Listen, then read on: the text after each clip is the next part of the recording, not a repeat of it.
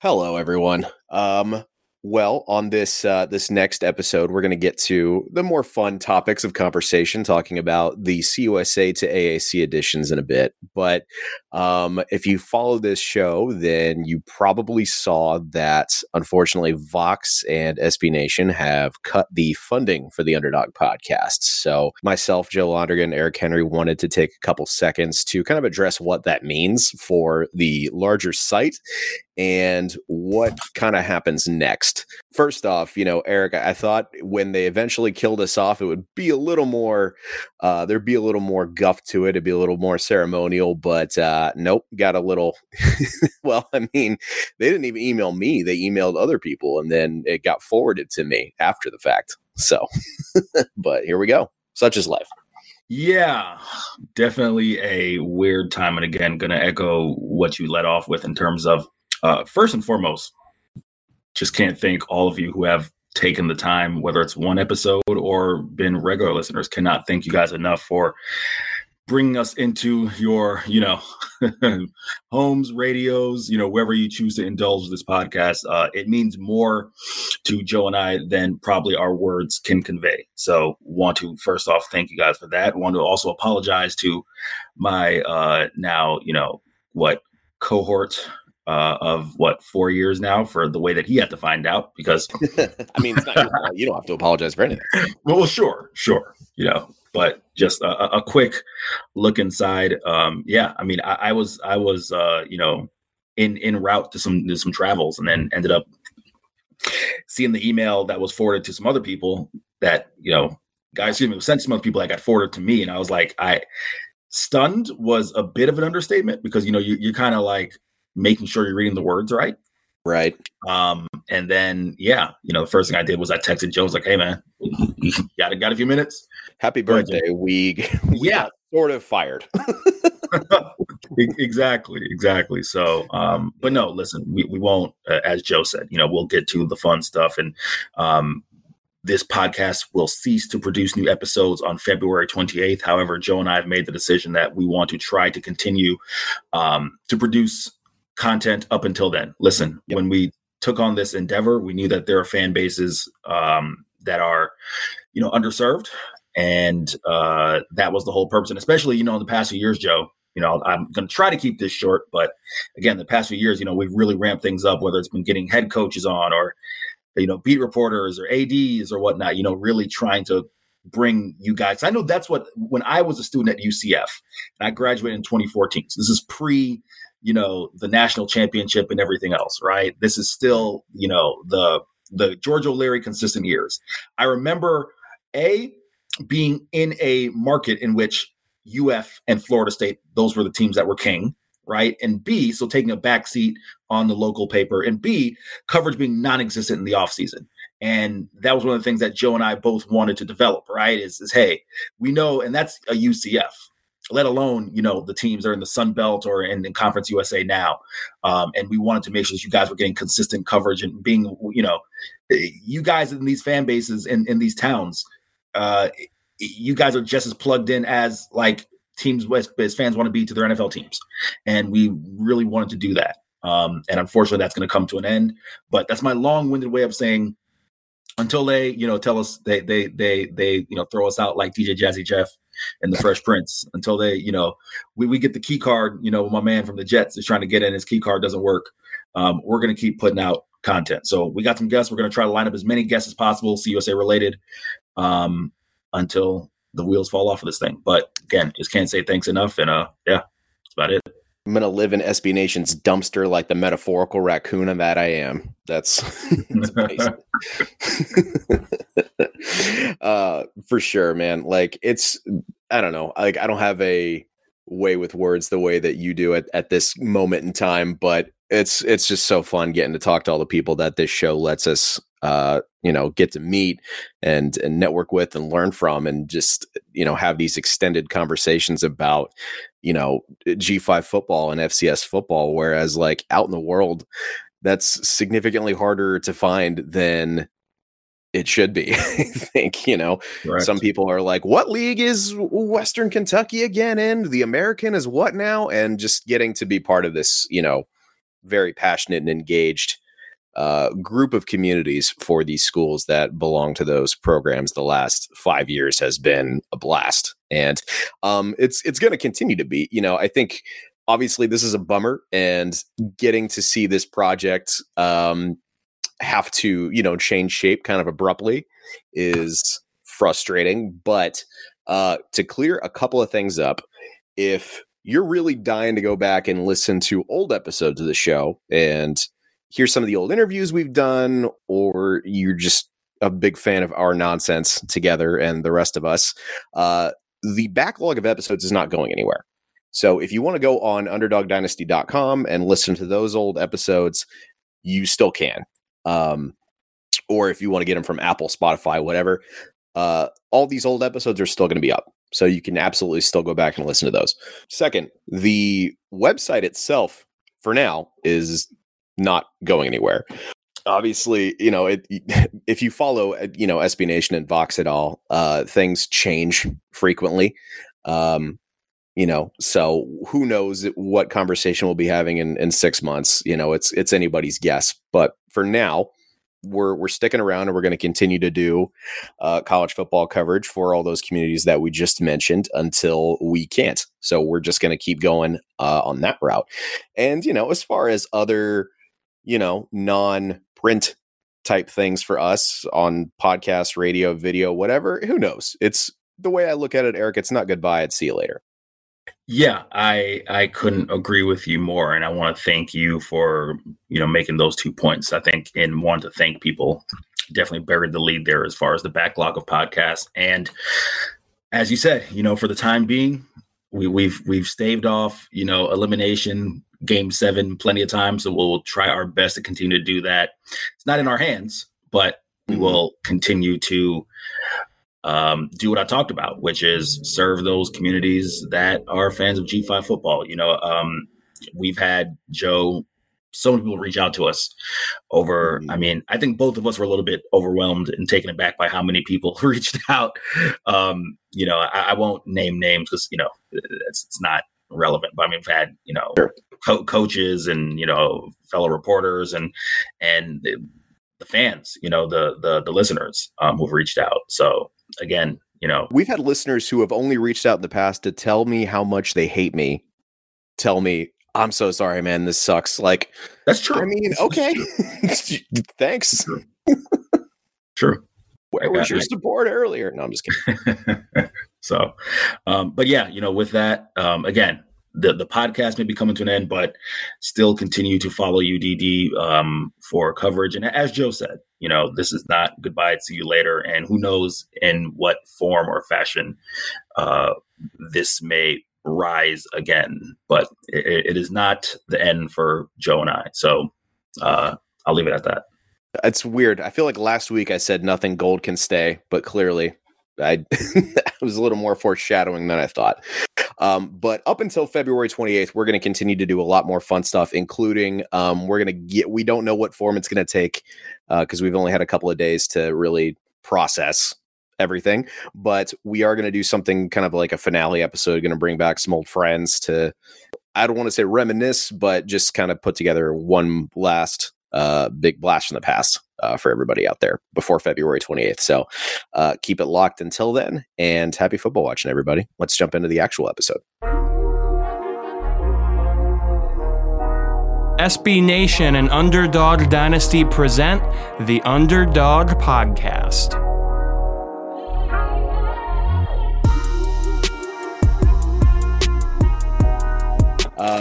All right. Special episode today as we jump into the Underdog Podcast.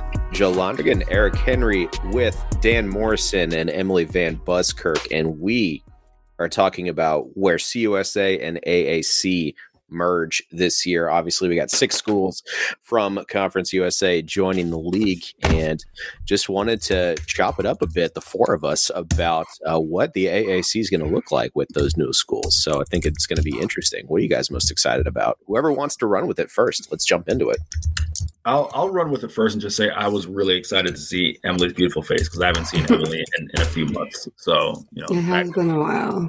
I get a chance to see my good friend, Miss Van Buskirk. And I would offer those same sentiments to Dan, but listeners of this podcast may not know, I hate Dan Morrison. He's a and I won't go down this rabbit hole again. Just going to get that off my chest. I actually hate Dan. Outside the fact we went to the same university for undergrad, I hate Dan. But for all purposes of this podcast today, hi, Dan. I don't know that I deserve it. Is this because the Celtics and Magic are playing right now while we record? It's because your baseball team refuses to build a real freaking wall that you can just swat the ball over the wall and it's called a ground rule dump. Okay, so first off, I'm mad at them right now. I don't want to talk about the Red Sox right now. I'm beside myself with how this offseason has been. Go ahead. I was just going to say, I apologize for coming during the first 4 minutes of this podcast, this rant at Dan. So No. I needed to stop myself before I spent the next 20 talking about Xander Bogaerts. So. And then Trevor Story just had surgery like a week ago. He's going to be out until hopefully mid-July. What is this crap show organization? Anyhow, the queen of this podcast network, this podcast empire, Emily, what's up with you? I am unprepared because I usually need a topic list. And unlike everybody else, I don't work in this industry at all anymore. So I would not like to start because I don't know what we're doing, to be honest. So maybe Fair Dan enough. Should go. Yeah. I have no idea what's going on.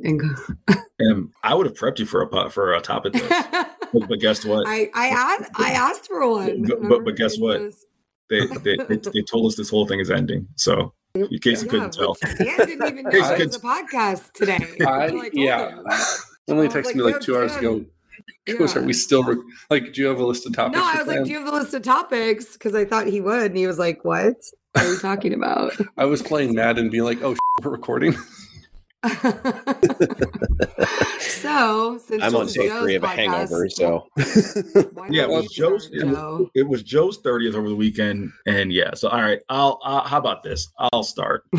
Okay. I think this will be the easiest way. Dan, of the 3 teams that are leaving the American, who's going to be the hardest to replace? And then also, of the teams that are coming to the American, in case you need a refresher, I should be able to do this off the top of my head. Joseph, please fill in if I miss anybody.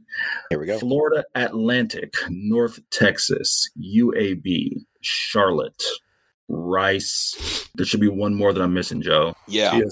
UTSA. So there's a 2-part question. One, who's going to be the hardest to replace? But out of that list, who do you see being able to kind of step in immediately and make some noise? My heart wants to say UCF, but I think it's probably more likely Cincinnati's going to be tougher to replace. Florida, UCF, it's younger. It's in Florida. We're getting it's knockoff, but it's a replacement in FAU. It's a younger version. It's a smaller version, but it's in a lot of ways similar, just a few years different. Cincinnati, there's no real geographic team that's going to be coming in to replace them. There's a lot of history there that's being lost, and it's access to recruiting in Ohio that's lost. So I think Cincinnati is the tougher one to replace. Kind of leaves Temple out on an island too. Coming in, I would have been really, really excited if UAB hadn't hired Trent Dilfer. I don't like that hire. I think he's a guy who politely has no experience coaching college football or really much high school experience. And the high school experience is like a couple years of being whatever at Lipscomb, from my understanding. I didn't get that hire other than he might know quarterbacks, but that's a program in a city with a new stadium that I think could thrive in the future. Emily, I'm going to toss it to you only on this. You did cover UAB's bowl game in the Bahamas Bowl. I know you had a chance to, kind of, I think you had, if correct me if I'm wrong, you had a chance to chat with Trent Dilfer for a little bit. Not asking you necessarily to counter Dan's point about whether it's a good hire or not, but just, your thoughts, if any. Yeah, I think Trent Dilfer, a lot of people know him. So I think obviously there's excitement around the name, which is good. He was very genuine when I spoke with him, and the players went out of their way to, shake his hand when they came off the field after warmups. He made a point to stay out of the way of the current coaching staff so that they could do their thing, which seemed very respectful. So, optically it looked really good. That game wasn't particularly great as a football game, but, that was very apparent because we were staying in the hotel with them. And when we were in the media hospitality, they were yelling to each other, the guys, the players from the various teams out of their balconies. They were just like talking shit and yelling to each other late into the night before the game. So it was definitely a good time, I think, had by all. But as far as the football, I think, it's just more about spreading awareness about college football in that part of our world. But yeah, Trent Dilfer seems fine. We'll see. I don't know. It's tough to tell. They seem to like him, so maybe that'll be helpful. I have no idea. It'll be interesting to watch. And really quick, you put a lot of emphasis on the late part there. Were they keeping you up? No, I was just surprised that they were, I'm not going to say there was nefarious behavior going on, but, it wasn't, there was no bed checks or anything like that, I don't think, in the islands. So they were definitely having fun, which is good. And I'm not judging. I think it's great that they were out doing whatever, but it was interesting. Definitely you wouldn't see that, at like the Cotton Bowl or at something like that. So it's kind of, it was a weird thing to see and then be part of, but you're like, wait a minute, what's going on? It's a very fun environment they curate there at the Bahamas Bowl. I like it. Joe, same question to you. Which team do you see being the toughest to replace, and who do you think is most equipped to step up and replace him? I will say the first, coming from the Conference USA side, I think the team that's going to compete immediately in the American is UTSA, at least next year, because they have a lot of talent coming back. I mean, Frank Harris alone, like, I'm amazed that he found a reason to come back. Like, I know they didn't win the bowl game, and that's like the one thing that they have left to accomplish really with Jeff Traylor. But like coming back after 2 consecutive conference titles, I mean, I would have just taken the NFL opportunity and gone. But I mean, they have those, they have several of those receivers coming back. They have a really deep offensive line room. Defensively, they, have been able to find a lot of really good talent to come in and shore up that front 7 in particular. I'm curious how they're going to change with Will Stein gone, because I believe he's at Oregon now, right? Yes. So, yeah, I'm curious to see how things change there. As far as the toughest to replace in the American, I'm biased because Scott Satterfield coming over from Louisville. I don't really get that move from Cincinnati's side personally, but we'll see how it goes. I would say if they still had Luke Fickell, it would absolutely be Cincinnati, but I'm curious to see how much they're able to kind of pick up the pieces from there, because I've seen how Scott Satterfield operates. I've seen how Luke Fickell operates, and I don't think there's a huge comparison there, frankly. Hey, Em, I want to ask you this. I know you've spent a fair amount of time around Tulane covering that program, especially this year. So you're probably a great person to ask, given the magical year that they had. Given the fact that Houston, UCF, and Cincy are leaving, is it fair to just assume this is Tulane's conference going forward? Or would you, consider like a Memphis maybe a fair opponent in the near future and going forward? The idea of Tulane, repeating what they did is very storybook, and people want to believe in that and think there's going to be this magic again, especially with the hype around Willie Fritz saying that he wants to retire there and all this stuff that happened at the parade the past few days. It's like a Disney movie, if you will. But the reality is that it's not going to be the same team next year. And that's for better and for worse. They made changes like promoting, their tight ends coach up to offensive coordinator, who, even though he had been doing that all along, which, was something that people finally learned, but we had known all season that he was calling plays instead of the offensive coordinator, Svoboda. But they're going to lose key pieces. They lose 2 of their top tight ends. They lose Nick Anderson, their best defensive player. So while the future does look somewhat bright, because then you look at the guys stepping into those shoes and they've been very well prepped. We saw, the tight end the young tight end make a catch in the Cotton Bowl that was incredible. And you're like, okay, the future's bright for some of these. It's going to be okay to lose those pieces. There's still going to be turnover, and transition. So I think Tulane's going to be one of those teams, like, I don't want to say it's like Houston this year where everyone was like really hyped on them in the beginning because of what they were and the potential, but maybe it's going to take them a little bit to find their footing in this new conference, just like everybody else. So I'm really excited to see Rice. I know nobody talks about that, but I love Mike Bloomgren, and I'm really excited to just ride that Rice wave and shock the world, if you will. Well, really quick. I mean, I won't let you go veer too far from the Rice topic. Obviously, you for listeners who don't know, you have some familiarity with Mike Bloomgren, of course, from his time at Stanford. What excites you about Rice? One of the things I feel like was not talked, and I don't know, maybe you guys talked about this more, but something I felt like I didn't hear anything about was the stuff with Luke McCaffrey. I mean, was that like a big topic during the season or no? When you say stuff. Yeah, I was going to say, when you say stuff, what specifically? Like, I guess him coming and then not playing quarterback. Yeah, I mean, we talked about that quite a bit at the beginning, but that's like a crazy thing to me, because of the 4 McCaffrey brothers, which there are 4, I don't know if people know that, but there are 4 of them, and they're all very talented in different ways. But Luke McCaffrey, I'm very close with the McCaffrey family. I've followed them for a long time. I spent time with all the boys at the Heisman when Christian was there. Luke was the best football player of all 4 of them, is what Ed will tell you. It's what everyone will tell you. And he actually was like the best quarterback and taught the other McCaffrey everything he knew, and then taught Christian how to throw, because Christian actually threw a touchdown pass when he was at Stanford, and it was incredible. But it surprised me to see that he's now playing wide receiver. And I've actually really want to talk to Bloomgren about that, because I know he said it was his idea, but I just think it's so weird to me. Well, you see, Scott Frost got his hands on him in Nebraska, right? And really molded him into that quarterback that he needed. And no, I don't know. That was well timed, man.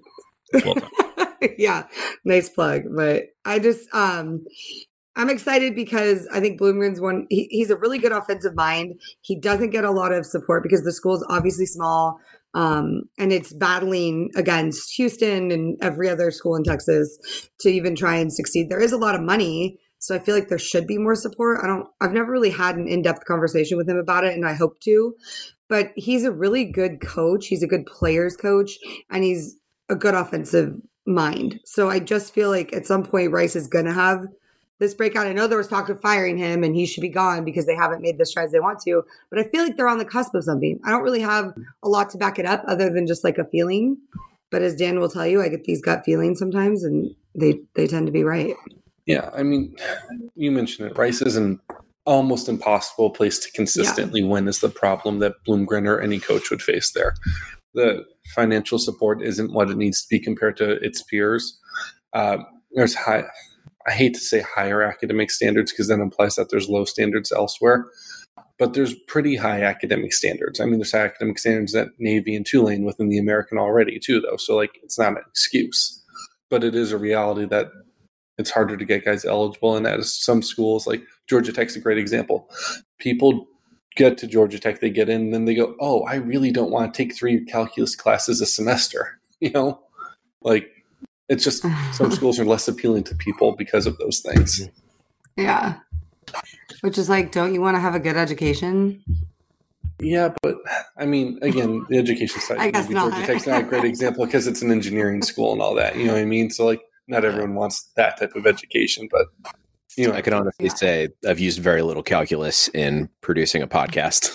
So you're in the wrong industry. What do you use calculus for? Accounting? Should get into accounting. I honestly have no idea. Any of us, I have no idea. Yeah, I think they use calculus in accounting. Who's to say? None of us know. I don't. None of us. This is a group of writers and people who do a podcast, Emily. None of us know. I barely got out of statistics alive. So I don't even think I took calculus, to be honest. There are Rice fans listening to this now like, these stupid people. Who are they to to judge anything about our football program. But I mean, you have to look at Bloomgren and what he's doing. He's trying. I mean, I think he's landing the right kind of recruits. He's getting transfers in. Like, I think he's getting guys there that are going to be good pieces of the puzzle. You know, whether that's enough, who knows? But I just have a good feeling that this is going to be Rice's year. JT Daniels, he's finally going to find somewhere we can consistently start and win. His journey has been wild. Like, this poor man. Child, I guess. Is he a modern day guy? He is a modern day guy. Okay. Mm-hmm. Yeah, USC to Georgia to West Virginia to Rice. Yeah, just like, poor guy. Should have never started at USC. That was the problem, but that's fine. It's another conversation. Putting on a USC helmet makes you the most overrated quarterback in the country automatically. I mean, it's incredible. Like, Keaton Slovis was so meh at Ole Miss this year. Oh my God. No, sorry, he was at Pitt where he was meh. Jackson Dart was meh at Ole Miss. See, like, all these guys are the quarterback of the future. It happens in the NFL too. Sam Bradford stinks. Mm-hmm. Just first example on top of my head. What was that math you guys were referring to? Calculus? Or stats. I think that was probably. No, I was saying statistics. I had to take it like 3 times in college, but calculus is like, you know, it's like smart kid math. It's a real subject. Yeah. Yeah, I'm just not familiar. That's why you guys lost. You didn't have to take. Well, I never took calculus, but I heard of it. No. You never. I didn't take calc either. I didn't even take pre-calc. Oh. For any Rice grad who wants to flex on me, like, look, Yeah, do it. I got 2 degrees somehow, and that was still with passing math at the local community college directly across the street from UCF. So suck on that. Joe, I was going to ask you really quick, just because I'm going to take 30 seconds on rail on Mike Bloomgren. So did you want to kind of touch on that? No. Is it just because we're going out, you just burn every bridge on the way out? No. Oh my God. Well, listen, I've been railing on Mike Bloomgren for I'm going to call him on speaker, put him on speakerphone right now. If you do that. Okay, well, just ask the dude why he's an offensive genius, yet in the era of the transfer portal, he can't find a quarterback, and he's had to start a different quarterback. People do not want to go to Rice. Luke McCaffrey. Luke McCaffrey. Jesus, I'm Joke ruined. I mean, this dude's... go ahead, Emily. I'm sorry. No. I want to hear what you're going to say. This dude. Yeah, I mean, okay, let's see. He went to Harvard and got Tom Stewart. That didn't work. He went to TCU and got Mike Collins. That worked until concussions. He went to Weber State and got one guy. That didn't work. He went to Abilene Christian. That didn't work. I'm just waiting for him in this era of transfer portal to finally bring in a transfer portal quarterback that, you know, I don't know, is good. That's my only thing. And granted, in his defense, they've had, you know, Wiley Green been banged up by injuries. The position has been banged up by injuries, but nevertheless, listen, Emily, I agree with you. Like, I think Mike Bloomgren's a good coach. I was the person who was defending him on the podcast for a while, but the only thing that I can't excuse is, given what you mentioned, him being an offensive guy, the failure to find a quarterback when the portal was like littered with quarterbacks left and right after year 5. Now we're kind of running out of patience. That's just my thing. JT Daniels. Right. And hopefully he solved it. Yeah. I mean, was there an actual question there for me? Or but I mean, no. I guess to add to that, I do think JT Daniels is a really good step in the right direction. I think somebody who's had the experience and the type of offenses that he worked under at West Virginia as well as Georgia. I think that's a good step in the right direction for them. It helps that he's pretty big too. I mean, if you're going to be taking the kind of hits that Rice quarterbacks have been taking pretty consistently the last couple of years, that helps. And, you know, also I'll defend Bloomgren as well. Their offensive line depth was like non-existent the last 2 years. And that's not the only issue, obviously. Like, you know, they didn't lose games just because of that. But I mean, even if you go back to Media Day when, you know, the 3 of us were there with Kevin and our other buds, I forget the Rice offensive lineman that they brought, but like Shea Baker. Yeah. Shea Baker was he's like, guys, I'm exhausted because we haven't had a second team. We didn't have a second team O-line like all spring. Like, you know what I mean? Like that definitely plays a factor. And by the time they get to fall ball, like, not only are they exhausted, they're more susceptible to injury. And I think that definitely played a factor in getting, you know, how snake bitten they were at the quarterback position, at least to some degree. You know, Joe, I'll let you slide because there was a question there, but that's okay. What was it? What was the question? No, I'm curious because I didn't hear it either. Yeah, no. The question there was Emily brought up being curious about Luke McCaffrey not playing quarterback. Yeah. I was going to say, and I said, Joe, did you want to elaborate on that a little bit more? Because he's blossomed into a pretty good receiver in what was CUSA. I mean, he's a really good receiver. He's an incredible natural athlete. Like, what was his stat line last year? 58 catches, 723 yards, 6 touchdowns. I didn't know that off the top of my head. I have Sports Reference pulled up, but 12 and a half yards a catch. Like, that's a fantastic first outing if you've never played receiver before. And he's got. This is his fourth. This was his 4th year in college, and he was only a sophomore. That's bananas. That the COVID year is crazy, but I think he's going to continue to be really good.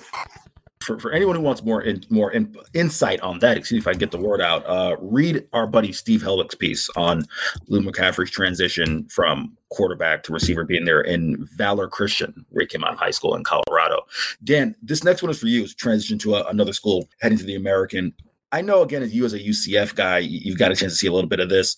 What are your thoughts on FAU? I mean, obviously, FAU played UCF this year. They took a shellacking, which was pretty much expected on my hands. But just, you're a Florida guy, so, you're a little close to the situation. Your thoughts on FAU? And is the natural rival for them South Florida? That seems to kind of be what's burgeoning right now. Yeah, I mean, if it's not anyone in the AAC, it's obviously South Florida. They were pretty obviously brought in to be as direct a replacement for UCF as possible, chosen over FIU, and more about FIU, but just probably mostly because of where they're at right now. More recent success, it feels like a better brand right now to the average fan. Yeah, USF makes the most sense to be the new team that they'd be rivals with, if not just still being rivals with a Charlotte or someone like that, who they already have some history with. I think that the Willie Taggart hire made a lot of sense and didn't work at all, and that kind of set them back a little bit in some people's minds. Maybe people forget about them, but I like the Tom Herman hire a lot, and it makes sense for all the same reasons Willie Taggart did. So who knows if it works out? As an offensive-minded guy who's recruited Florida well and has had success in the American Athletic Conference, that's literally Taggart's resume and why he got the job. So who knows if it works out, but I think it could. And if it does work out, they are in a recruiting hotbed. So, yeah, I think this is a team that, as long as they invest in the program, can be a good one of the better CUSA teams moving in. Dan, I had one follow-up question for you. Rory, what year did you graduate from UCF? I never fully graduated from UCF. My degree's from UMass. All right. What years did you go to UCF? I was 2015, 2016.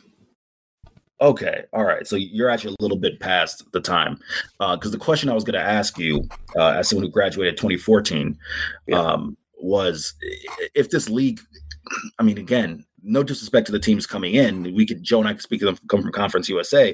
But I was going to ask you if this league just looks like CUSA light, given the fact that, the cream of the crop in Central Florida or UCF, Houston, and since you're leaving, it almost feels like just CUSA light, except Tulane should be the cream of the crop. Yeah. I mean, but that was kind of the vibe when the Big East collapsed and turned into the AAC. That year that UCF went to the Fiesta Bowl, 2013. Right. That year was supposed to be Louisville is going to leave for the ACC next season. And in the meantime, they'll run the table and look really good and make a nice BCS bowl. And obviously that's not quite how it worked out, though. Louisville was very good that year. Charlie Strong Louisville team. But yeah, the American at that point kind of got this immediate perception of it's like the Big East rejects and the best of CUSA, more or less at that point, right? I think you're going to get a little bit of that same vibe for a couple years here until teams establish themselves. If UTSA comes in and does what UCF did and wins the conference, well, they're a Texas team in a city, so they've got that potential to really become a big brand as far as the conference goes and carry that torch. But there's also that possibility that, maybe if you eat yourself alive a little bit and the Mountain West gets the New Year's Six bid, next year the Sun Belt gets that bid, that people start to forget about you as a conference a little bit. Hey, Em, going to transition to one of the team that, is kind of, again, you do have some familiarity with, at least the fact that you've covered a game there and you've seen what they have to offer. So I definitely want to come to you for this. Charlotte, Obviously the things didn't turn out the way they wanted to this year with Will Healy, but just as, a lay person, kind of a general perspective, what were your thoughts on kind of their facilities, the stadium, the environment, just general thoughts on Charlotte from that, obviously short period of time you were at Jerry Richardson Stadium earlier this year? I'm obviously probably should never go to a Charlotte game ever again, considering I'm extremely bad luck for the Healy family, which I feel terrible about. But other than that, they have a great stadium. I think a person to ask would be Kim, because she literally is not jaded yet, like most people in this industry get from covering games, for so long. And she has seen a lot of different varieties, because I drag her to, games everywhere. And she was telling me that she really liked the Charlotte Stadium, the way that it's set up. I thought the fans were decent for a game against FIU, but I'd been there prior and it was a pretty big crowd. The press box is even nice for a school of that level. I think they're going to do okay. It's the transition's tough though. I don't know really much about the new regime and everything. I've been following Hunter's, obviously, his reporting about it's been phenomenal. And so I'm getting a little bit of info there, but that's probably a team with all of the changes and stuff going on that I have little to no insight about. So that'll be something I'll have to really dig into this year. Sure. Joe, where do you think Charlotte fits in the new American, given obviously they look to be, as far as their trajectory, look to be on an upward momentum, Will Healy's first year, and then we saw things kind of fell apart at the end there. Just where do you kind of see them fitting in? And do you think is that a multi-year deal there for Biff Poggi at Charlotte, or do you think he can get it done pretty quickly, considering he's bringing a lot of his guys that he coached at St. Francis Academy? If he does get it done quick, I'll be impressed. That's all I kind of really have to say. I mean, it's such a unique situation. It's a guy who really doesn't even need to be in football anymore from a financial standpoint. He's taken care of as from, his career as a hedge fund manager. So he's clearly just doing this because he loves it. So I don't know if that can be a double-edged sword, right? Because it can go one way where it's well, this is kind of a hobby that I took up, and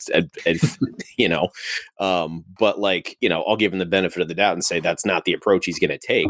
But, because he loves it and he can, I'd probably pour his own, time and, in some form, his own resources into it via, donations or whatever.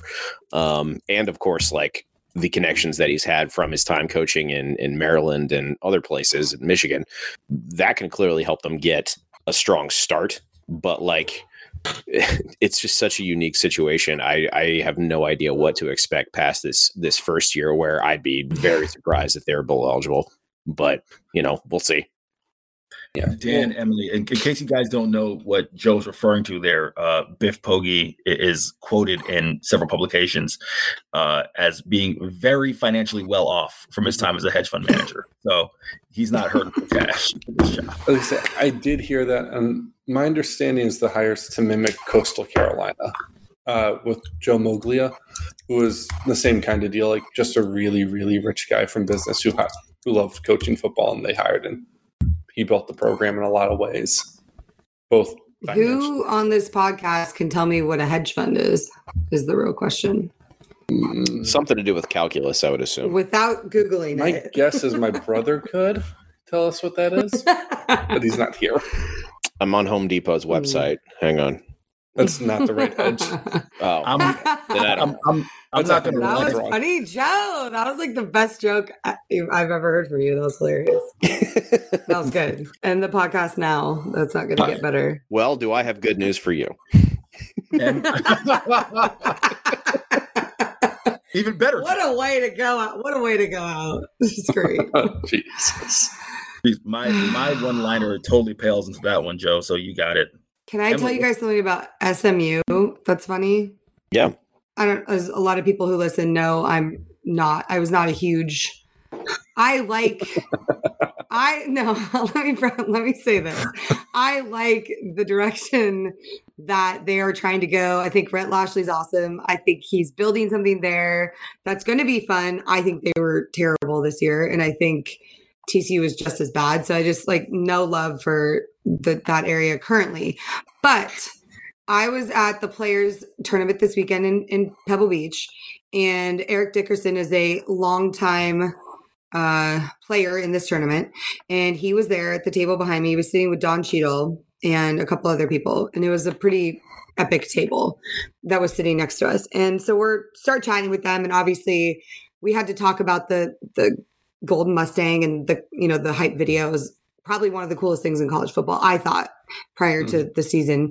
So we talked about that, and he was really excited to be part of it. And I'm like, oh, we're talking about drinks. We're like, oh, let's get around to drinks. And I'm not kidding you. What do you think Eric Dickerson ordered? Like, if you had to guess what this legend from SMU ordered to drink at the bar, what would you guess? 7 and 7. That's generous. That's nice. That's a good guess. Eric Dickerson is from Sealy, Texas, if memory serves me correct. One of them small towns in Texas. That sounds like a Miller Lite, man. Okay, no, on both of you. What do you got? What do you got, Joe? I mean, I'm gonna go classic and just say whiskey on the rocks. I don't know. See, that I feel like that or Cavassier I could have seen him drinking, or like, I don't know, some Remy, something like smooth and soulful and like just, I don't know. But I'll tell you what he drinks when he goes there, what he always drinks at Pebble, hot buttered rum. Interesting. Would never have guessed. And on this occasion, he was drinking lemon drop martinis. So we drank lemon drop martinis with them. It's like, never in my life would I have guessed that, though. Come on. Like, yeah, no. I don't know anyone who has a hot buttered rum ever. Hot buttered rum. I don't even know what's in that. And I was I'm going to guess butter and rum. I don't even know. I actually should have Googled it, I guess, but it's definitely not something I would have seen that man drinking. I was very surprised and kind of like, I laughed when I placed the order, and, I think he was a little upset that I didn't appreciate his drink order. But if that says anything about SMU, then, take that for what it is. And of course, Rice fans will remember why there are so many Trans Am videos from their good Southwestern Conference days. All I hear from this is, who the hell is Emily to judge someone's drink order? If you know, first of all, if you're ordering a drink that consists of rum, butter, hot water, or cider, a sweetener, and spices, then yeah, I'm gonna judge your drink order. Yeah, the state of Texas declares war on Emily Van Buskirk. That kind of just sounds like a hot whiskey plus butter, though. Is this like a Texas drink that I'm unaware of? Is this like the national drink of Texas? Like what? I mean, I feel like there's a lot of Southern cocktails that have like weird, like dairy and butter components. You're thinking of like a hot toddy, which I understand. Yeah. Well, I also hate them, but anyways, I just thought you guys would. I challenge anyone on this podcast to remember Emily Van Buskirk's drink order after 2 drinks in a crowded bar. That's all I got to say. It's not that hard. It's like what every girl my age in America drinks, just has a little twist. Every girl your age in America drinking a White Claw, sister. What? Not out at the bars. Yeah, at the bars. Is that what girls order at the bars? A lot of the time. Yes, maybe because Dan and I are in Florida. You could be between the age of 21 and 50, and a lot of the women order. So you're out here buying girls White Claws, like that's. I'm like, not. You're like, oh, no. I did. Eric ate mine. Nope. Yeah. Nope. No, we're not. So I'm saying if let's say there was a lady you're going to go talk to, and you're like, oh, can I get you a drink? And she's like, I would like a White Claw. You're going to be like, okay. Yeah, it's fine because that means I can order a beer and it's fine. Oh my God. Emily, you should be like, no. I should be like, no, you have to buy the more expensive thing. I mean, you should just not let her do that. Like, it would just be a service to like get her a real cocktail is all I'm saying. No, it sounds like I'm saving $7. You definitely are. Out here, you'd be saving 15. So, Dan, you got to remember, Emily lives in the Bay Area. So I mean, like her and her South Florida taste, or Fort Lauderdale, Miami taste. Yeah, you can buy them cocktails. But us, regular folk up here in Central Florida, White Claw. What do they drink at the bars in Portland, Joe? I mean, in reality, it's like cheap beer and Mulled wine. I imagine like mulled wine. I mean, it depends on where you go. I mean, Okay. every subculture is douchey about it in their own way, but there's a lot of good whiskey bars, a lot of good like wine like bars, picklebacks. I feel Oh like my God. There is a sports bar that we go to on Sundays to watch the NFL, and they're like picklebacks are like $1.50. Yeah. It's because it's very like Portland's very like I don't know what the word is, but but if it's like if it was trendy or cool or like not edgy, what is the word, like hipster? If it was a hipster drink, like Portland will favor that. I feel like we should rank AAC coaches. Let's rank them. Well, not in this episode or maybe ever, but ideally it'd be fun to rank American coaches by what we think they drink. Well, and then we all actually know find what out Dana the drinks, answer. even though he's not an American coach anymore. Yeah. Vodka Red Bull. Rest in peace to the vodka Red Bull. Yes. What do you think Willie Fritz drinks? Oh, I know what he drinks, actually. We know he drinks Natty Light. He drinks Natty Light. He drinks beer. He's a beer guy. He told me after the Cotton Bowl that I asked him, I was walking across the field with him after just chatting. I was like, Coach, like I was just asking your players where they would take the trophy if they could take it out. They weren't allowed to take the Cotton Bowl trophy out, by the way, which I thought was weird. No, and that thing was New Orleans. Yeah, anywhere. They didn't let him, like, it had to fly. I don't know where it went, but it didn't go out that night. Like, they wanted to take it out in Texas, and they were not allowed to.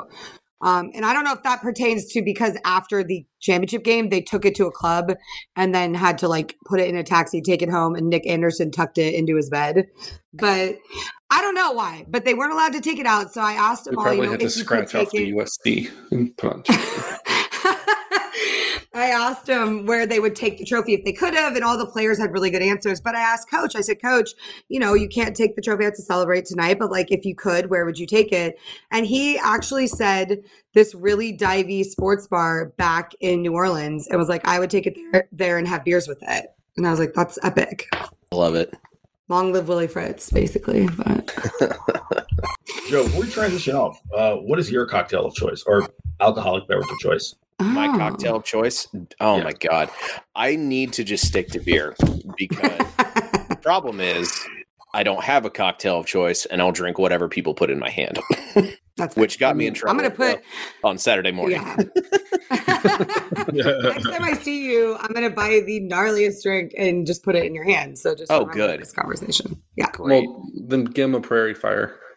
No, I'm thinking of Three Wiseman or you could ask the bartender for their worst well gin, like stuff that he wouldn't serve someone he hates. What hell have I just gotten myself into? Shots of bad gin. It's pretty real, Joe. There's this one liquor, and I don't know if you can get it anywhere except Western Massachusetts, called Wojnukia. It's a Polish cherry brandy. It's 100 proof, and that's pretty nasty. It's like $10 a bottle. Why in the world would it only be in that one? Because that's the only place I've ever seen it. I believe you because that sounds terrible, but like, why would someone make that? Well, because it gets you real drunk. Why do people in Massachusetts hate themselves? Because they live in Massachusetts. It's very gray. It's very gray there. Cold. Oh my God. Anyways. Dan, what's your alcoholic beverage of choice, sir? I mean, if it's not going to be beer when I go out, I like whiskey as a liquor. I already know. Yeah. There you go. A good podcast host knows their co-host's drink, okay? Yeah. Yeah. Just a nice little nice Chardonnay. I love it. Yeah. Joe, where do you want to take us from here, man? We haven't really talked about North Texas yet. I know we were talking about SMU a second ago. I can't talk about North Texas. Yeah. It's too sad for me. Yeah. We talked about it on our AAC shows, how we really didn't like the way they fired Littrell and like how they did the transition there. Nothing about it was. It was like, just really late in the you should do cycle, anything. And like you knew you wanted to fire him before you went to the AAC. Like that much is obvious, and you were hoping he gave you an excuse, and then didn't quite give you a good enough excuse. And I like the hire ultimately, but I mean, the issue was the departure of Ren Baker, right? Like the athletic director who had stuck by him for so long. Once he left for the job at West Virginia when like immediately the first order of business for the new athletic director, it seemingly was that. And I agree with you guys. I think the way they went about it was not great. But I mean, I told Eric this when we talked about it a few months ago. If Wren Baker was still there, I think Seth Luttrell would still be there. Yeah. That's probably a fair argument. And like I said, I do really like the hire. Whose name's escaping me right now. Eric Morris. Eric Morris. Because he's an Incarnate Word guy, correct, who had a ton of success there before G.J. Kinney did. Yeah, and then he was the OC at Washington State for a while, yeah. Yeah, really built that program up at the FCS level, recruiting in Texas, all those things. Which, if it hadn't mean Seth Luttrell leaving, I would like, this is the hire that has my name all over it, but I cannot like, your loyalty to a fullback will never end, and that's why I can't do it. So North Texas, like, they have now brought a curse upon the house, and that's sorry. That's just what you get. It's like, don't bring up Navy. I can't even talk about it. I'm just not ready. It was terrible. What's wrong with these people? You can talk about Tulsa, I guess. Tulsa's old news. Tulsa, like, you could literally like gut the entire thing or do something. I mean, you could do stuff like that. And people are like, it's fine. It's Tulsa. It's just Tulsa, man. It's just Tulsa. Do you guys watch that new show, Tulsa King, by the way? With Sylvester Stallone? Is it any good? Yes. It's so good. It makes me want to move to Tulsa and just cover the Golden Hurricane for a living. I mean, don't go that far, but I'll give it a shot. Give the TV show a Maybe you should do it first. That they probably shoot in New Mexico, but yeah. No, they shoot in Tulsa. They shoot in Tulsa, and it's very. You should watch it. I mean, it takes a minute because Sylvester Stallone is old, and he's definitely had some work done, and so like understanding him was always hard, but it's really hard now. So just be prepared for that. But it's pretty good. Watch it with subtitles. Got it. Am I the only one who really, really hated Rocky? That doesn't surprise me that you hated Rocky. Right? At all. Least surprising thing about Dan. I think it's such a boring movie. It feels paint by the number. Like, he's such a bad actor. All the acting's so bad. I can't. Next topic. Let's talk about Temple. Hate Rocky 2 as well. Temple? What's tickling your fancy about Temple? I'm just like, Dan and I always talk about how, well, I guess not always, the way that their, transition happened was unfortunate, but like we were Stan Drayton believers. We love Stan Drayton. I don't know how to speak for Dan. I like him, right? Do you like him? Yeah, I like the hire. I thought it made sense at the time. And yeah, like and he did okay for what he had. It's a complete tear down rebuild situation. So you can't just look at on-field results. You have to actually like look at effort of the team. You have to look at how they've progressed, and they got a lot better from week 1 to week 12 or 13, whatever. I thought like the way that they're developing running backs, which is obviously his specialty, was impressive. And then you have EJ Warner stepping up and being way better than I thought he would be. And very happy surprise. Yeah, very happy surprise. So it just feels like this cloud has been lifted from over Philly, and that we might see some sunshine. Obviously, without their own stadium, which is going to be a big, uphill battle for him. I mean, I know that. Stadium anytime in the next 20 years. I know that, but we can be positive about it and think maybe. I hate them playing their home games at Lincoln Financial. It looks so. I know everybody hates it. Temple fans hate it. That's why they don't go. But at least Raymond James lets USF paint their logo on the field. Lincoln Financial won't even let them paint a Temple logo on the field. It's just an Eagles logo that's like faded. It's so sad. It's terrible. But I think I'm excited to watch how they're going to do it. I think Drayton's doing it the right way. He's bringing in good guys that are hard workers and good team guys. And that's going to go a long way in trying to rebuild what was like very clearly toxic and broken. So it's nice to see. You like to see nice things like that as opposed to terrible things, which I'm so tired of.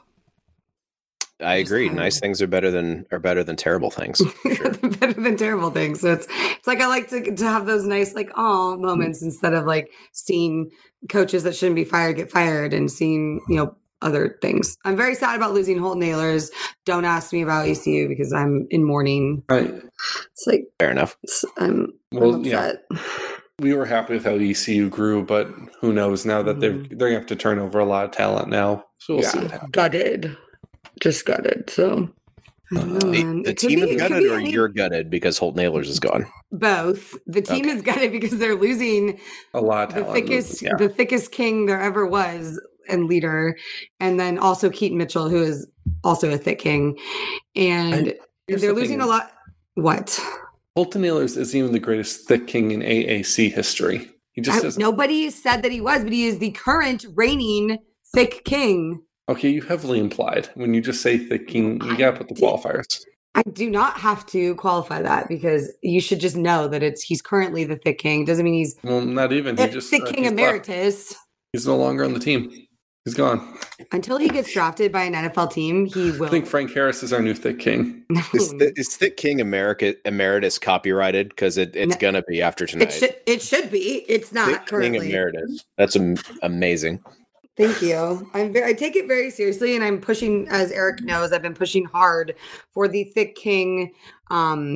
Like not statistic, but what do we call it? A metric. Trophy? For what? Yes, when you're looking at draftees, especially quarterbacks, thickness should be a quotient for quarterbacks.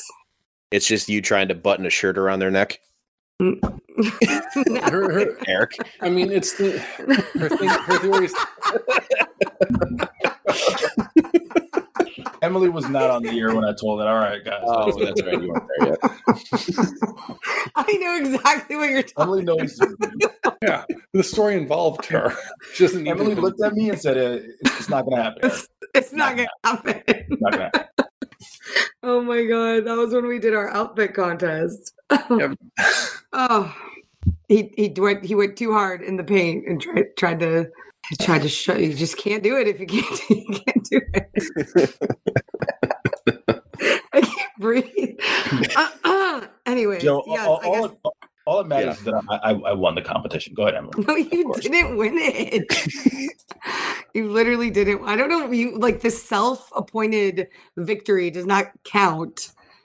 You can't just be. I mean, I guess this makes sense coming from a UCF person. I understand wanting to give yourself the title. I understand that inclination because that's what you know. But that's not how the real world works. Okay. Oh my god, that's pretty great. I don't. I'm refraining. Yeah, Dan, I don't know how to. Don't say anything, Dan. Other than it's NCAA recognized. The NCAA says it's real. Yeah, it's in the record books. I think that's called like giving you a pat on the back and saying good job for giving. It's the only good thing. It's the only time I've ever like, look what the NCAA did. Look how smart. Oh my god. Other than that, just cop. Shut up, cop. I can't do it. One of the schools I'm very excited about getting out to this year is Memphis. Do you really like 6-6 football? They were 7-6. How dare you? I'm talking regular season. I don't count those scrimmages. Come on. Okay, well, as a UCF fan, I'm really not count it. Yeah. Somebody went to UCF. I understand not counting things that are actually real, but that's fine. Well, no. This year we don't count it because stuff. We say this every year. That's like make or break for them, but this really. So I'm going to pick like the gnarliest game they have on their schedule, and I'm going to go out there and UAB. And just UAB. Like, yeah. I don't know if it's going to be at Memphis or UAB or. If it's whatever, but that's like an old USA rivalry. You want to check that one out. That'll be fun. Yeah. Well, hopefully Battle for the Bones. Yeah. Battle for the Bones. That's what it's called. The trophy is a big rack of ribs. Yeah. Stop. This is not I'm real. telling you. The bone. Yeah. So that's, I think you got, whenever the schedule releases, you got to mark that one down. That's wild. I'm looking at this now and I did not know that. So there we go. That's the one I will be going to. I'm definitely not doing it though if it's at UAB because I've been to UAB or Birmingham quite a bit for the USFL. Just not for me. Not really. Okay. Not for me. No. So new stadium though. Gotta check it out. The stadium's really nice. I know you're talking like gorgeous, but Birmingham just not for me. It's not, So, but I do want to get to Memphis because that's somewhere. Bay State Emily Van Buskirk. No, not Bay State. Bay Area Emily Van Buskirk can't handle the Deep South, folks. First of all, I've been to many. Listen, I am a legend in Blue Mobile, State Alabama, Emily Van Buskirk hates the America that you love. Oh my God. Oh my God. There's so many things I love about the South, but Birmingham is just. It's not really. It's really not like when you go to a Mobile or you go to where else have I been? That's God. Just list Alabama cities that you know. Burning every bridge on the way out. Emily lost any real validity when she tried to say it's not Mobile. What do you mean it's not Mobile? If I heard you correctly, were you saying Birmingham? It's not Mobile. Yeah, it's not Mobile. Bro, no one likes Mobile. Oh, I love Mobile. You've obviously never been during Senior Bowl week. It's amazing. I'm from Florida. I've been to the Panhandle. Apologies to the great Alyssa Newton, who I love, but yeah, Mobile. Joe, have you been to Veets in Mobile, Alabama? Mobile is never mind. I'm not going to get Joe from wait, Eric. I will say this: Mobile has a pretty good Mardi Gras, rival. Yeah, that's where Mardi Gras was born. That's the original that Mardi is true. Gras. That is 1,000% true. That's 1,000% true. But as someone who's been to Birmingham, I'd much rather be. I'm not saying it was bad. It's just not for me. Okay. Emily, what are the Deep South cities that you like? Just out of curiosity. Elitist Stanford fan Emily Van Buskirk can't stand. This is terrible. This is why people can't have opinions anymore. Emily from Marin, who's over here talking about the Deep South. All right, Deep South places I've been that I enjoyed. Hattiesburg, Mississippi. Hattiesburg is cool. Sorry. Right. Natchez, Mississippi. Okay. Also cool. Haven't made it to. Would you consider Starkville South? Yes, like Starkville, Mississippi. What's Deep South? If Georgia, Alabama, Mississippi, Louisiana, states like that. Okay, so I've been to Athens. I covered a game at UGA. I love Georgia because anywhere you go in Georgia, I've driven all over the state there. Any gas station, you could get the best chicken sandwich you've ever had in your life. It's so amazing. I love that state because gas station food in California is trash. I will tell you. It really is. No. It's bad. I don't doubt that.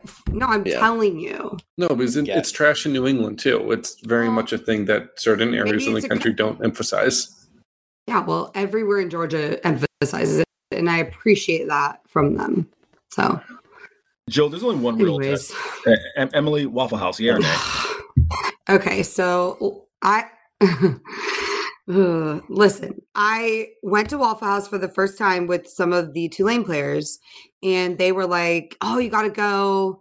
It's really good." And I was like, "Great, I'm down to try it. Very excited." I love breakfast food. It's my favorite meal of the day. I love everything about breakfast. I love. She's prefacing this to say she hated it. They made me order the pecan waffle, which I guess is what it's known for or whatever. And I hate pecans. I hate pecans. I hate them. Yeah. So the problem is that they made me eat this thing and it was awful because I hate pecans. And so then I haven't been back, unfortunately. Okay. They must have been doing something. Waffle House. Tulane football ruin. Yeah. Yeah. Waffle House. I mean, it's known for a lot of things, but not the pecan waffle. Yeah. Wait, what? Is it not? It's they told me it is. Absolutely. Emily, you absolutely should never order waffles at Waffle House. That's insane. Wait, why would you not order waffles at Waffle House? Because they're bad. You gotta get something else. That's why Joe. A place called Waffle House. Joe, can you save this, please? We're beyond saving. Joe lives in Portland. What is he? What? Joe lived in this. I've lived everywhere. I love Waffle House. I mean, it's an experience. You never go before midnight, for one.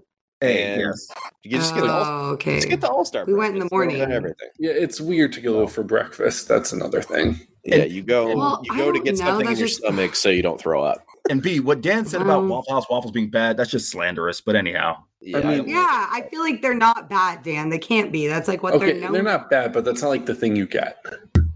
That's all. Oh, I've been to Baton Rouge.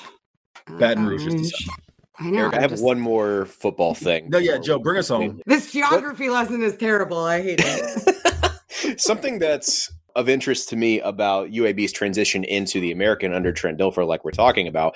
Obviously, one thing that you and I have covered quite a bit is like the run game and how they use that to establish the passing game and everything like that.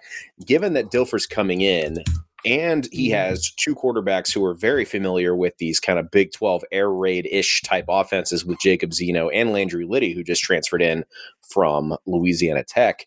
I guess, what do you think that says about like kind of the short-term plan for what form this offense is going to take? Because they believe they still have Jermaine Brown Jr. too, who was a phenomenal number 2 option to Dwayne McBride this year and at halfback. You could listen.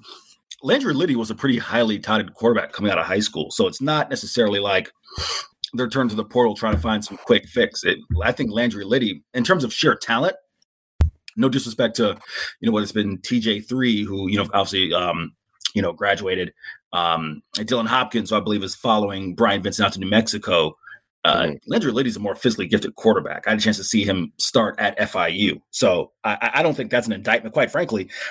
Of all the moves that Trent Dilfer has made this offseason, I think getting Landry Liddy is probably the best one that they've done so far because you're getting a physically gifted quarterback. And I will say this, and I think we talked about this on the podcast, given Trent Dilfer's history with Elite 11, I expect gifted quarterbacks will want to go play for him at UAB. So, no, that's just my quick thought on that. What do you guys think about all obviously the air raid has kind of been slowly growing, but seems like we're going to get even more of it in the American this year, but with all of the, branches of the Mike Leach coaching tree coming into the fold here. No one runs the air raid anymore. Not really. I mean, they might run no one runs like Mike Leach, I should say, which is the Leach traditional was air the raid. last of the, like what the air raid really was. It's like saying someone runs run and shoot. No one after June Jones really ran run and shoot the right way. I mean, maybe Rolovich for a little bit there at Hawaii was running the run and shoot properly, but like it was not a thing. It's just not a thing you really find in that form. What you're really getting when people say this is an air raid offense, it's a highly air raid influenced offense. The route running is very influenced by it. You got a lot of mesh concepts, but it's a lot more, it's that kind of veer and shoot sometimes is very heavily influenced, like what Josh Heupel does at Tennessee, where you spread it out and you're kind of just counting numbers and you go, we're going to run pass if we got numbers outside, but they like to run. Like, you think of Josh Heupel, and I know he's not in the American now, but he's an example of that, like, spread, fast-paced coach that a lot of guys get compared to. But he runs just as much as he throws. And I think that's what you'll see. Like, Dana Holgorsen, he runs the football a lot these days. Obviously, he's out of the conference now. But, for example, an air raid guy who doesn't really run the air raid anymore. Well, sure. I mean, you see that influence kind of everywhere, though. Like Tyson Helton at Western Kentucky, for example. Like he said, like it's not an air raid, and he's right, but he does throw the ball 50 to 55 times a game fairly often. Yeah, Western Kentucky feels more air raidy to me than a lot of the guys in the American right now. Fair enough. I mean, it's going to be wild to see which one of those kind of offenses kind of breaks away from the pack in the coming years. So, I mean, guys, to wrap it up, I mean, hopefully we're going to get to do, more stuff like this in the next month and send this thing off the right way. But, if you want to follow us on social media as we kind of figure that out and see what's next for the site here, I'm at JOEHIO_. Eric is at Eric C. Henry _ Emily is at Emilnem, EMILNEM, and Dan is Dan _ Morrison96. So, thank you all so much for checking us out at Underdog Dynasty for more updates from the site, and we'll keep bringing you what we've been bringing you for the past 5 years in some form or another. Happy football watching, everybody. We'll talk to you soon.